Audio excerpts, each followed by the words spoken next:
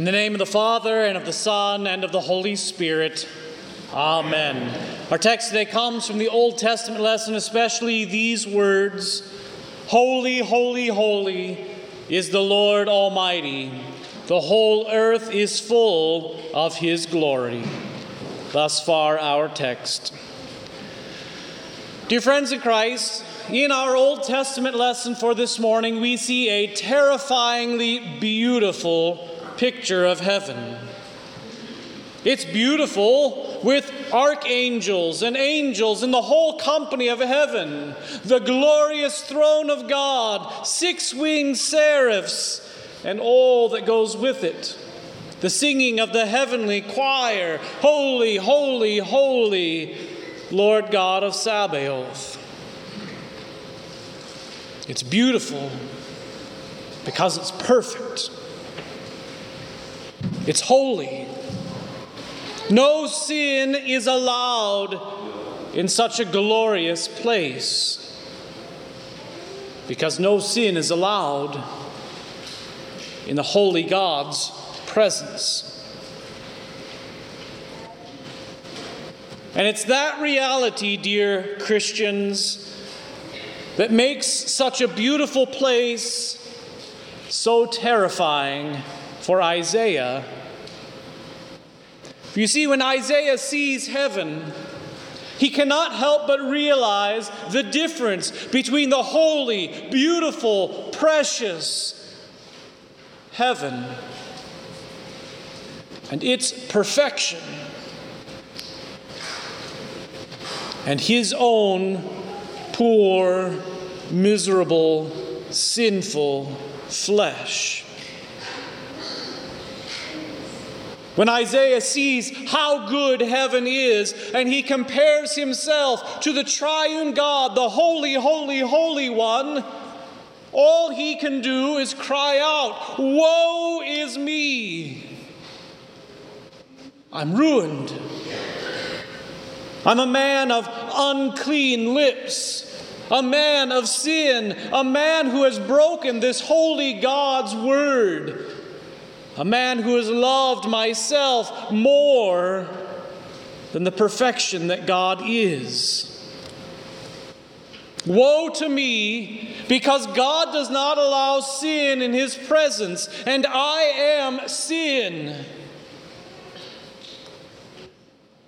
And I live among other sinners." When Isaiah sees heaven, he's terrified because of his guilt and his sin.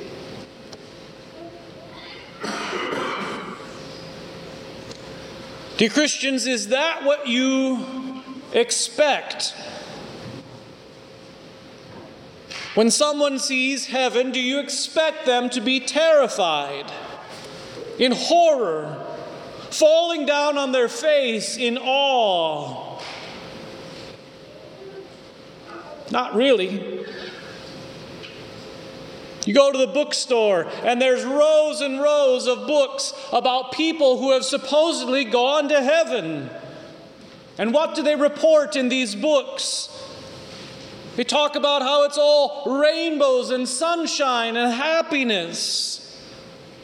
Maybe you've even read 90 Minutes in Heaven, or How Heaven is for Real. And not one of the characters in those books, and I do mean characters, react like Isaiah.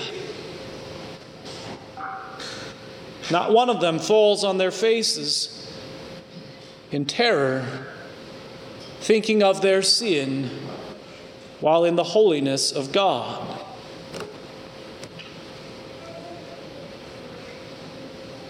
Why does Isaiah react this way?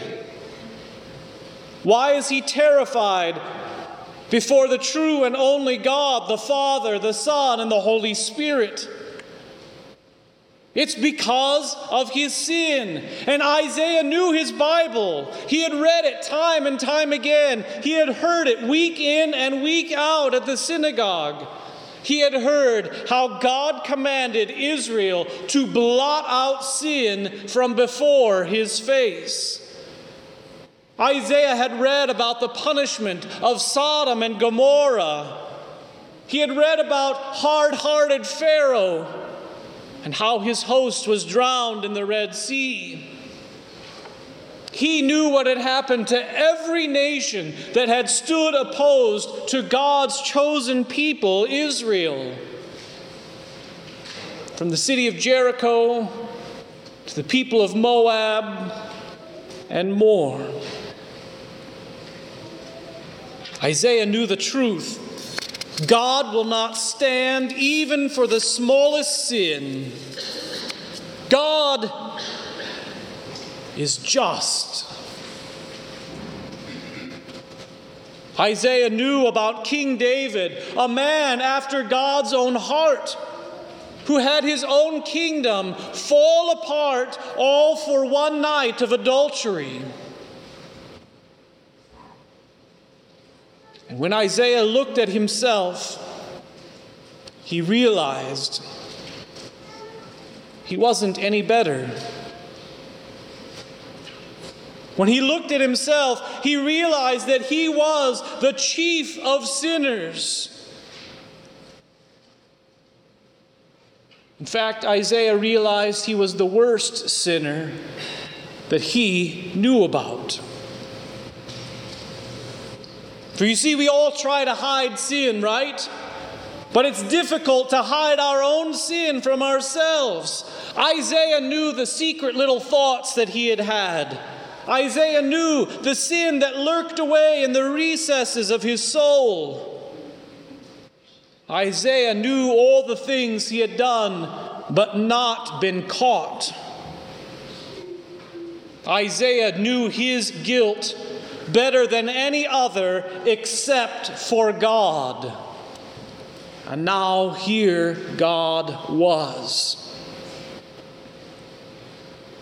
So standing before God's throne, Isaiah falls down in terror.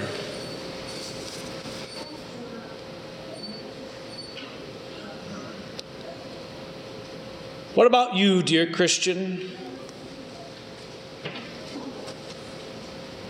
If God were suddenly to appear right here with all his holiness and glory and power and might and wisdom, with the host of heaven, with seraphs and their 6 wings flying right here in front of your eyes, how would you fare? Are you holy? Or are you sinful?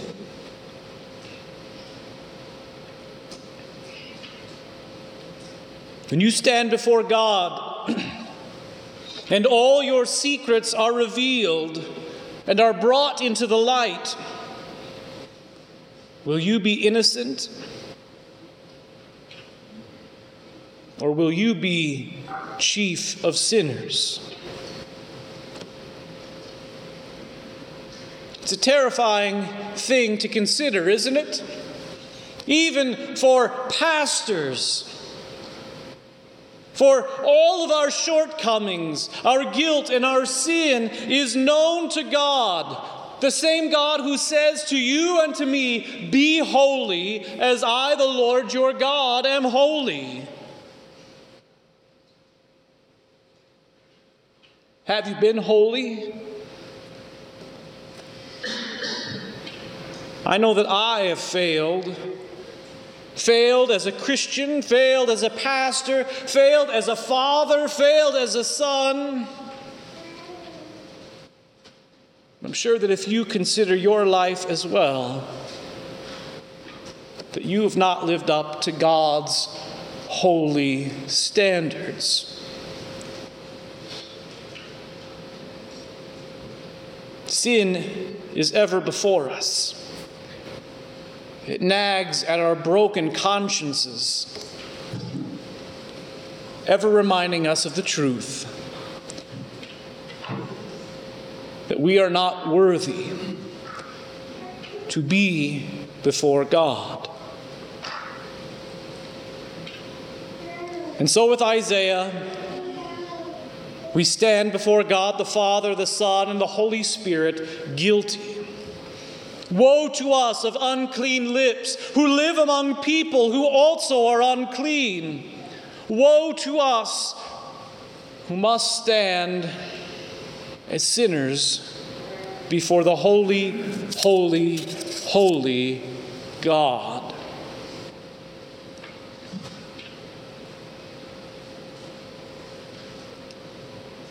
But did you see what happens in our Old Testament lesson? Isaiah is terrified, laying on the ground as a dead man, condemned, cut to the heart, guilty. But an angel comes to him with a burning coal from the altar of God in heaven, and takes that burning coal and touches it to Isaiah's unclean lips, and says to Isaiah, "Your guilt is taken away, your sin is atoned for." As soon as that word is spoken, Isaiah is no longer guilty before God. How does this work? What is it with this burning coal? Should we light a fire and start burning people's lips right here? How does this seemingly silly act take all of Isaiah's sin away? It happens because of where this burning coal comes from. It comes from the altar of God. An altar's not just a fancy table for the front of church. In the old days, an altar was the place where sin was atoned for, where sacrifices were made, where animals had their necks slit, their blood drained out, their bodies cut up and burned in fire. The animals took the place of the sinner. The shedding of their blood counted for the shedding of sinners' blood. Isaiah had seen countless animals killed in the temple in Jerusalem. And now in heaven, he sees the culmination of these sacrifices.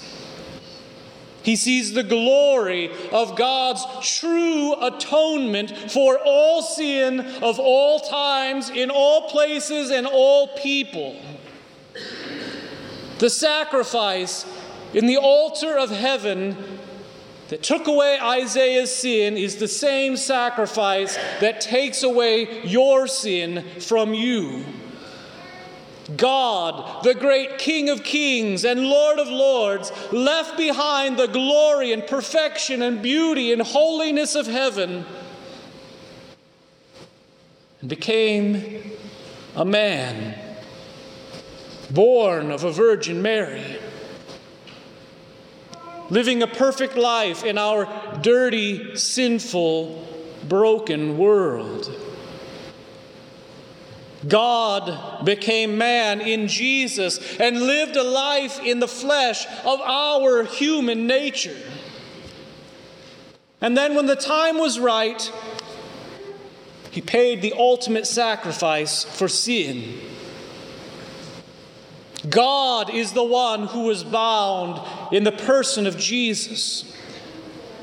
God was the one who was tried for the sins of the whole world. God was the one who was crucified, whose blood poured out.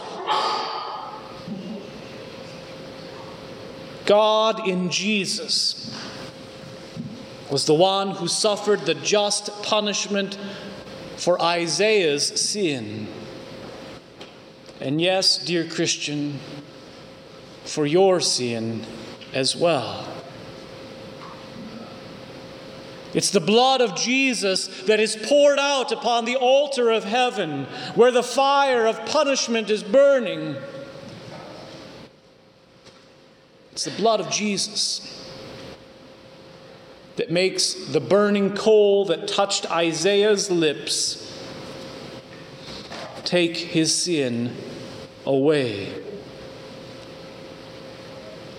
You see, when that burning coal touched Isaiah's lips, the blood of Jesus healed him. The blood of Jesus took his sin away. And the same is true for you. It is the sacrifice of Jesus that allows you and Isaiah to stand before the holy, holy, holy, triune God in peace.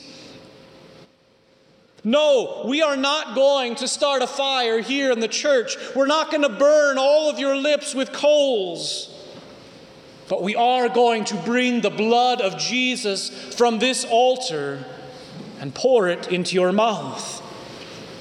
We're going to feed you with the very body of Jesus that took away your sin by dying and rising again. We'll give you the sacrifice for all sin to eat. And as you eat, your body is made well, your sin is atoned for, and you are connected to the sin sacrifice of Jesus. That sacrifice covers all your sin. There's none that you can hide and keep from His forgiveness. Because Jesus poured out His life on the cross for you, you now can safely enter heaven. Because Jesus died in your place, you can now safely stand before God and see Him face to face. Because Jesus died for your sin, you can enjoy the perfection, the beauty, the angels, the archangels, and all that there is in heaven. And you can enjoy it forever and ever, world without end. Because Jesus died for your sin, you now are holy, holy, holy, holy. Your sin is cleansed.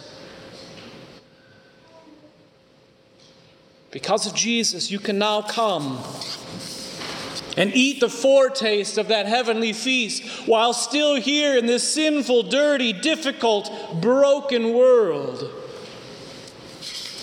You are made holy by the blood of the Lamb. Fear not, dear Christian, but rejoice. One day you will stand before God at peace, with no fear, with no dread of judgment. You will be declared not guilty. You'll sing with angels and archangels and all the company of heaven. You'll see your loved ones who have died in the faith. In Jesus, you will live forever.